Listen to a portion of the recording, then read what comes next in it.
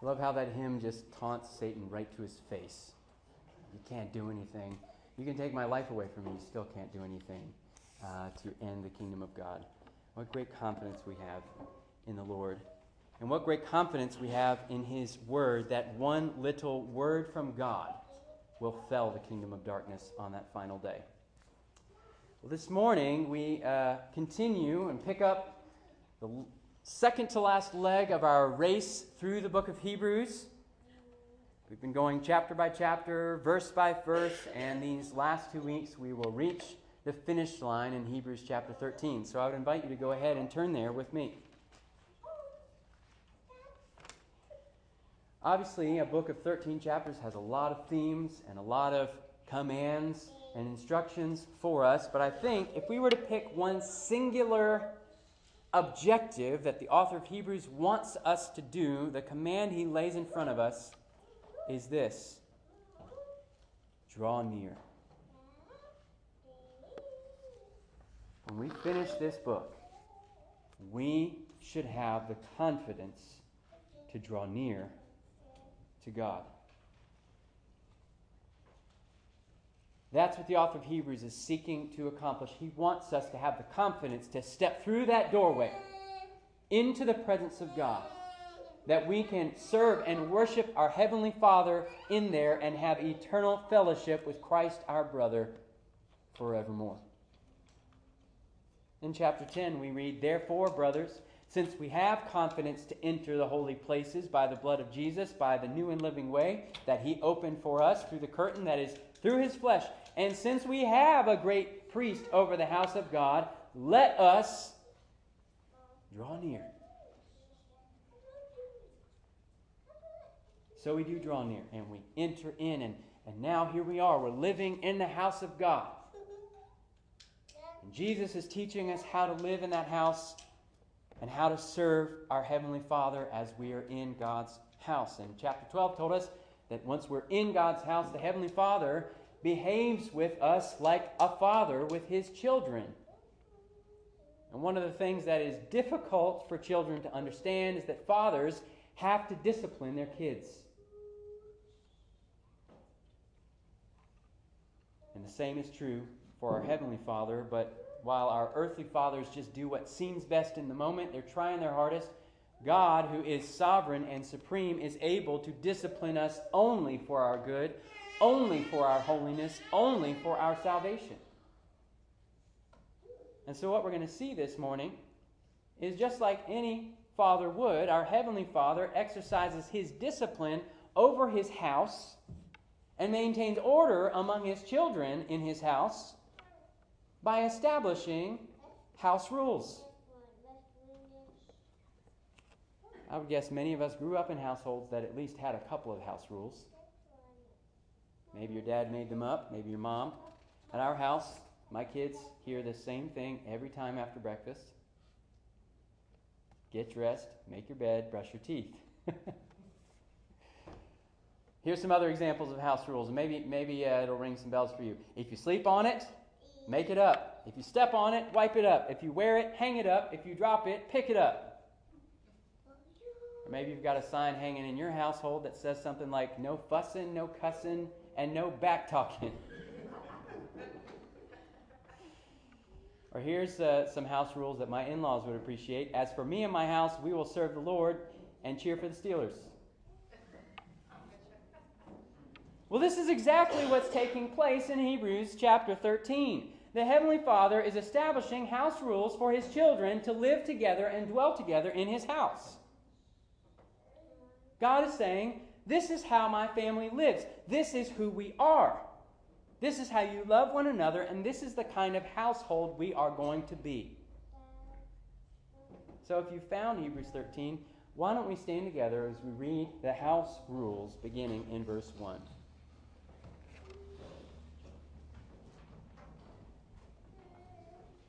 Hebrews 13, verse 1. "Let brotherly love continue. Do not neglect to show hospitality to strangers, for thereby some have entertained angels unaware. Remember those who are in prison, as though in prison with them, and those who are mistreated, since you also are in the body. Let marriage be held in honor among all, and let the marriage bed be undefiled, for God will judge the sexually immoral and adulterous. Keep your life free from love of money, and be content with what you have. For he has said, I will never leave you, nor forsake you. So we can confidently say, the Lord is my helper. I will not fear. What can man do to me? Remember your leaders, those who spoke to you the word of God. Consider the outcome of their way of life and imitate their faith.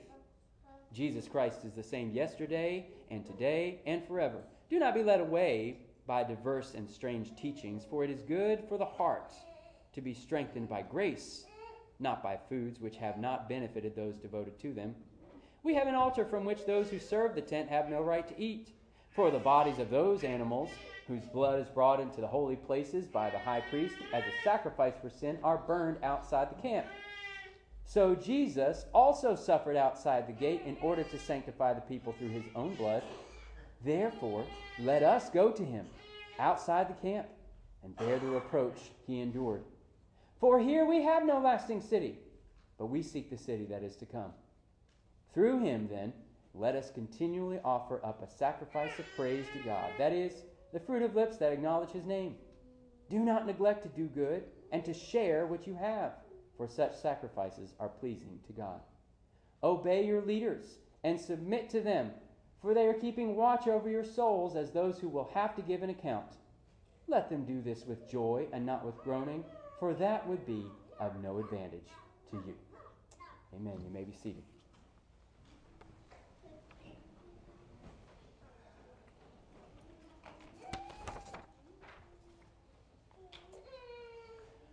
Well, I would encourage you to take Hebrews 13 home with you this week, this afternoon, and spend some time in deeper meditation on several of these house rules, because we don't have enough time to do that this morning.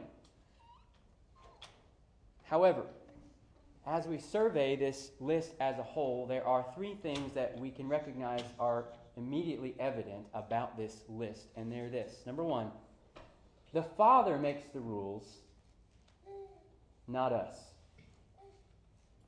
The Father makes the rules, not us. Secondly, the Father makes the rules for our good. And then thirdly, the Father's rules aim at the heart. So let's look at each of these for a few moments. Number one, the Father makes the rules, not us. In human households, this just makes sense. Of course the children don't make the rules. The parents do. There's a reason for that. Can you imagine if the children made the house rules? In fact, I asked my kids this morning, if you could make up one rule, if you were in charge, what would it be? Griffin says, my rule would be, no one can stop me from catching the bunny outside. We have this bunny, Coco, who's been visiting our house every afternoon, and he has been trying to catch that thing. Fletcher says, you can't wear sports clothes every day, which is actually a pointed rule at his older brother. Teddy says, I never have to clean my room except when people come over. Caroline's rule is, don't say mean things to other people. You see, when children make the rules, they often become oddly specific, pointed at other people, and self-serving. The same thing happens in churches, doesn't it? When the children of God think that they make up the rules for God's house, those rules become oddly specific, pointed at others, and ultimately self-serving. Which is why when we come into God's house, you and I don't get to make the rules. We receive them from our Heavenly Father. House rules are one of the ways that he exercises the discipline that we read about last week in chapter 12 over his children. Brothers and sisters, if our Heavenly Father does not rule in his own house, then where does he rule? If God does not rule in the house that is called by his name, then he rules nowhere. If there's one place we should find humble men and women, old and young, black and white, falling on their face in utter surrender and submission to the rule and the will of God the Father through Jesus Christ. It ought to be the local church. If we cannot manage to submit to his rule, we who have been filled with the Holy Spirit, how can we expect the kingdoms of this world to? If we will not bow the knee to him today in church, how can we really believe that on one day every knee in heaven and on earth and under the earth will bow before him? But I don't want to love my brothers. Well, that's fine. The Father says, there's the door. My house is going to be filled with brotherly love, and if you don't want to do that, you can see yourself out. But I don't like God telling me who I can and can't sleep with. That's fine, but don't pretend that you're living in God's house anymore. I don't want to welcome refugees or strangers or people who are a different color than me into my church. That's fine, but you can't live in God's house anymore. God makes the rules about who gets to come in the front door of his house, not you. And he makes it plain. There's a sign over the doorway that says, we show hospitality to strangers. I don't want to submit to the pastors in my church. That's fine, but the Father says, you can't live here. Don't get mad at the people in the house of God. You can get mad at your Heavenly Father because he's the one who makes the rules. In God's house, we do what he says. This is the thing. True believers receive these commandments and they say, yes, I have concrete ways now to show God my Father how much I love him. I can obey these and I can show him the love that's just bubbling out of my heart and longing to be demonstrated to him. And we recognize that in these rules, the Father has poured his heart out to us. The Father wants us to be like him. His nature is woven into these instructions. He's saying, this is how I have loved you, and I'm giving you these rules so that you can now love like I love. We hear house rules, and we think house rules. Ugh, I hate rules. Who are we? We sound like a bunch of teenagers. We should think house rules. Amazing. I am a member of the household of God. God, I get to call my Father. I'm his, and he cares about me, and he has given me these commandments because I believe my Heavenly Father is looking out for my good. He wants me to be just like him so that I can share in his holiness forever. Which brings us to our second point. Not only has the Father made these rules, but the Father makes his rules for our good. These rules are for our good. It's clear throughout these 17 verses that God actually cares about what is best for us. He wants good in our lives, not evil. Salvation, not judgment. And these rules are laid down for that express purpose. He's making these rules so that good things will sprout up in our lives and in our person. In verse 4 we read, let marriage be held in honor among all, and let the marriage bed be undefiled, for God will judge the sexually immoral and the adulterous. This rule is for our good. God doesn't want to have to judge us. He's telling us beforehand, do this, not that, because judgment is going to come upon people who do this thing. Or look at verse 9. Do not be led astray by various and strange teachings, for it is good for the heart to be strengthened by grace, not by food. This is what's motivating God in making these house rules. What is good for their hearts?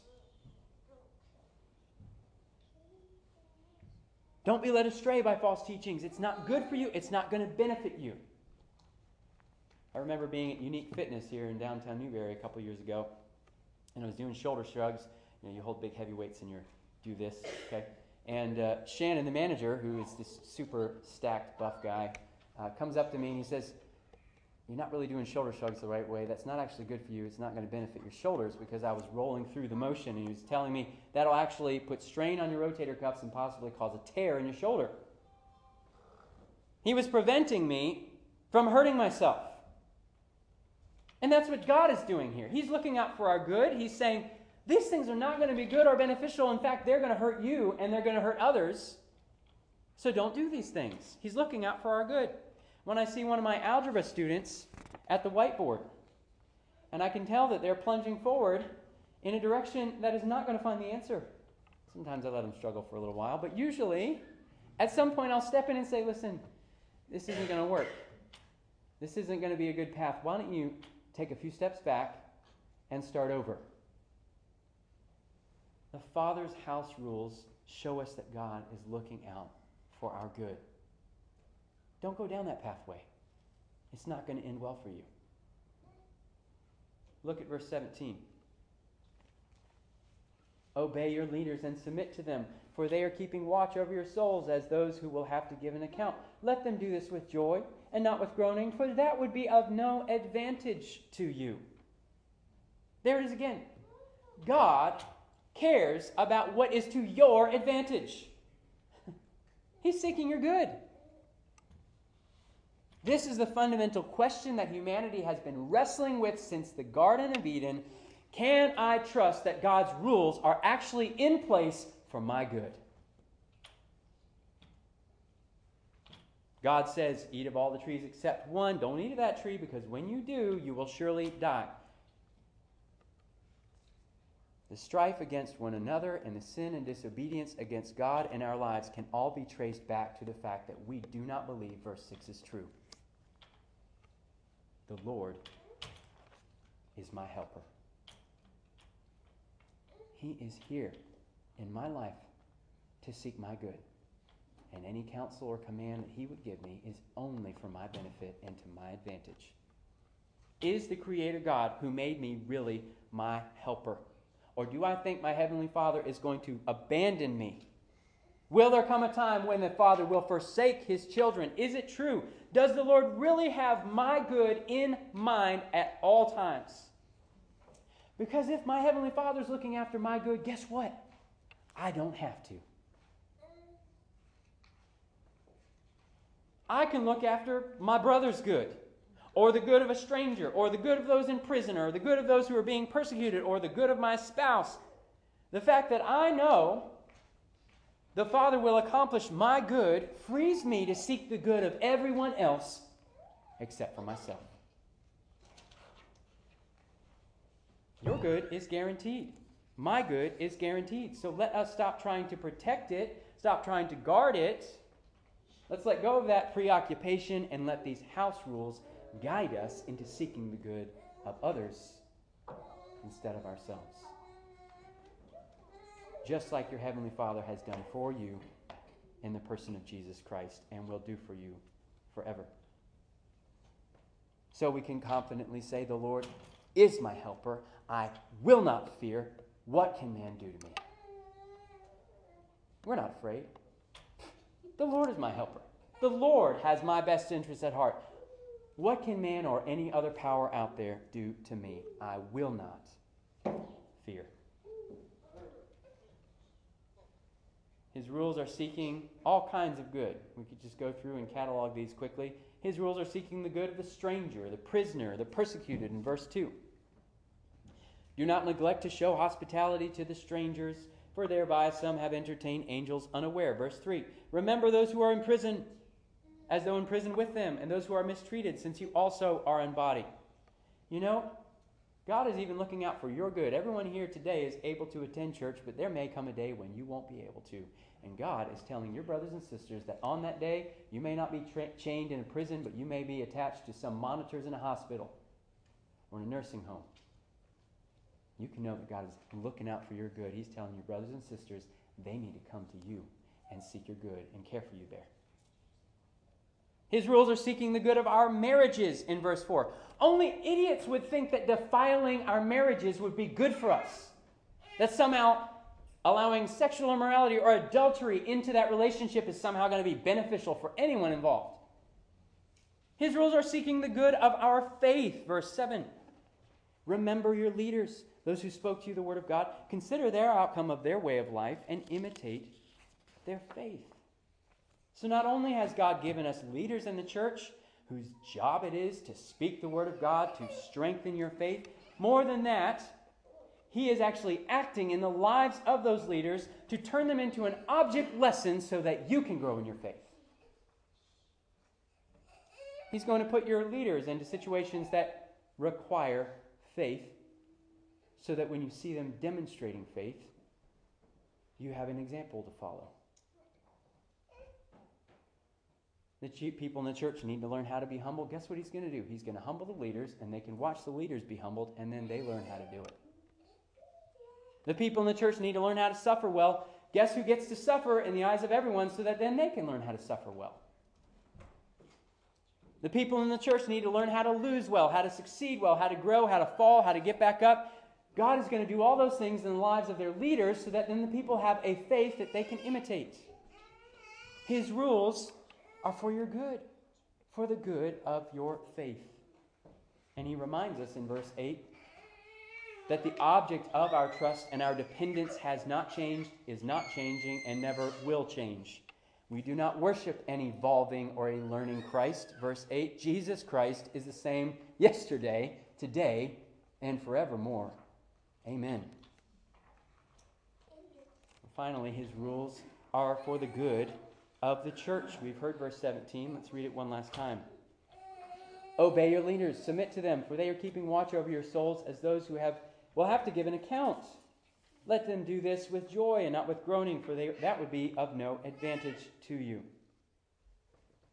This house rule is calling you to obey and submit to someone who is going to have to stand before the throne of God to give an account for your soul.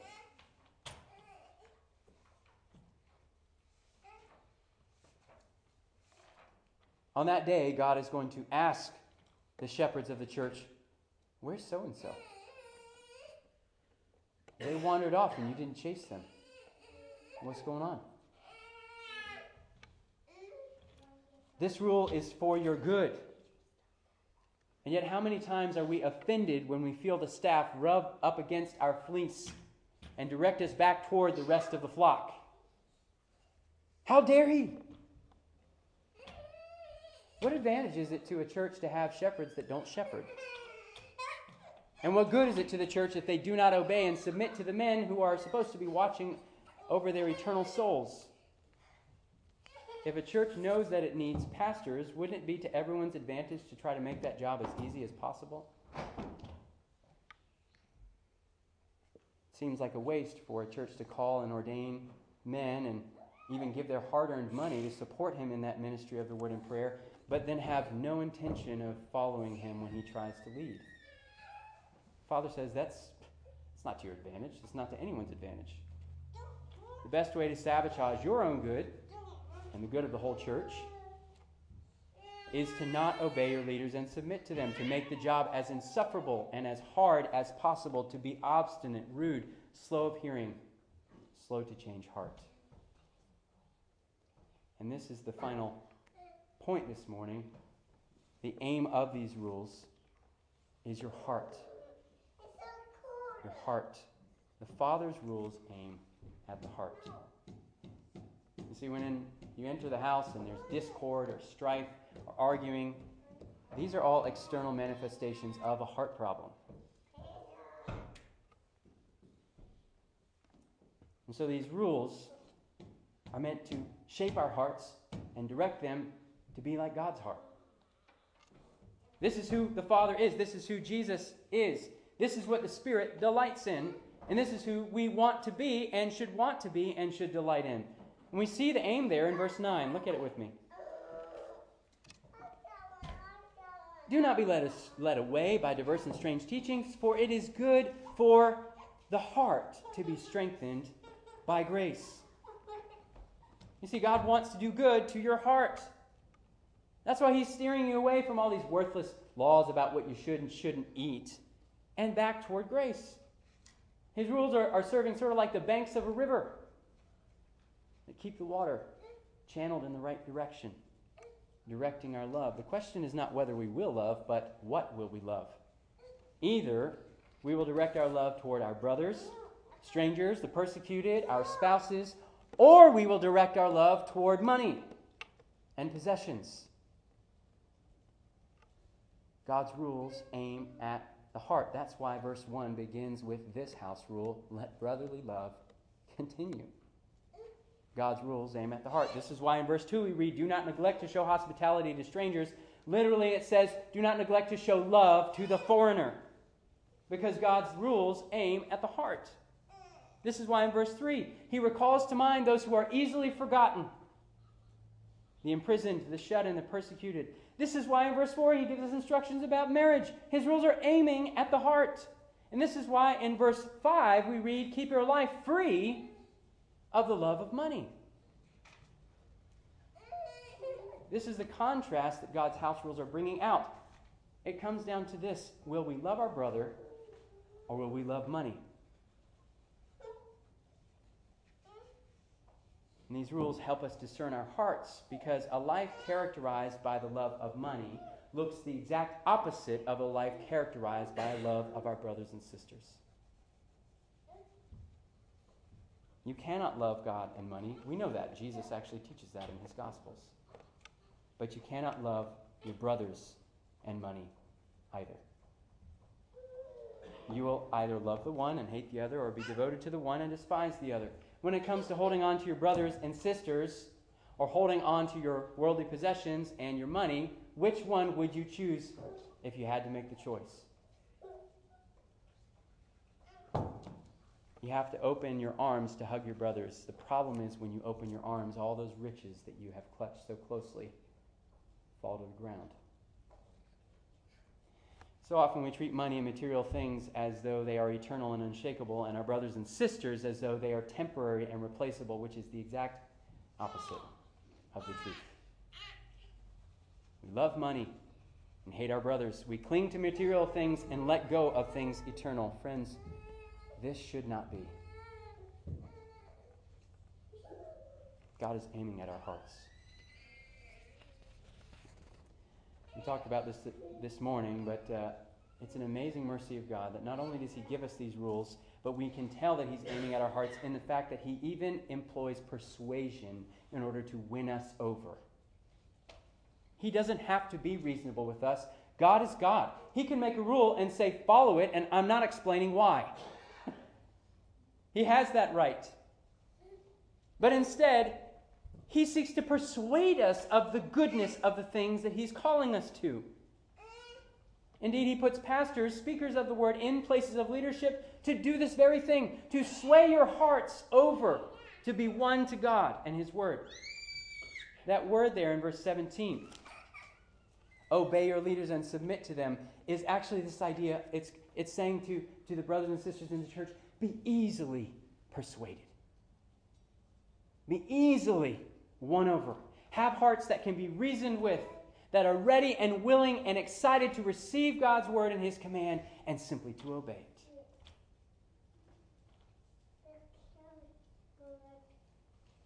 The leaders in God's house shouldn't have to intimidate or extort or blackmail. They need only appeal to the heart, because the hearts of God's people are so easily persuaded to obey their Heavenly Father. The leaders need only apply God's word, and the hearts will respond. This is why these rules aim at the heart, because the hearts of God's people already want to obey. Well, the Father makes the rules, not us. And he makes those rules for our good, and he is aiming them at the heart. What we have to realize is that God is in the process of drawing our hearts out of this world and preparing them for the next. In the Old Testament, the author of Hebrews alludes to this. You can read about it in Leviticus 4.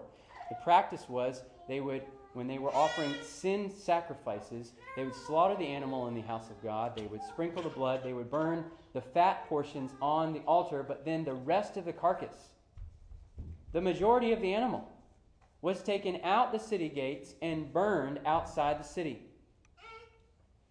Why did God make that rule? As always, he was aiming their hearts. He was showing them the true sacrifice was one day not going to happen in that temple in Jerusalem, but it was going to take place outside the city gates.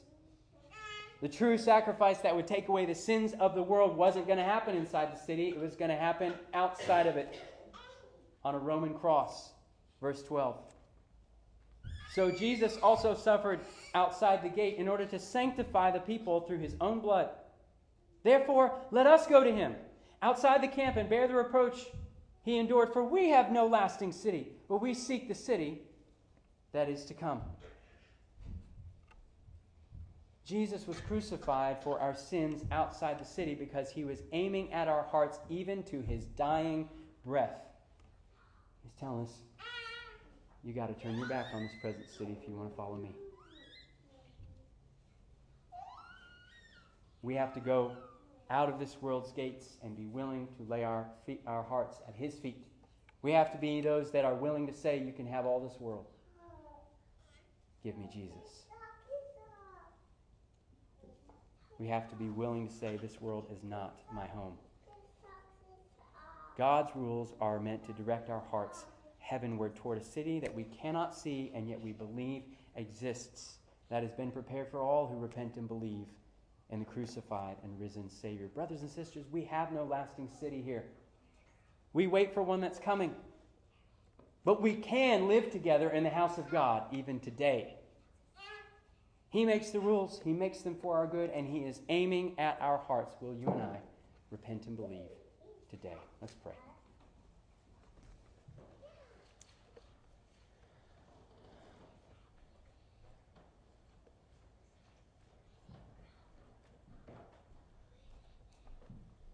Father, we thank you for being so good.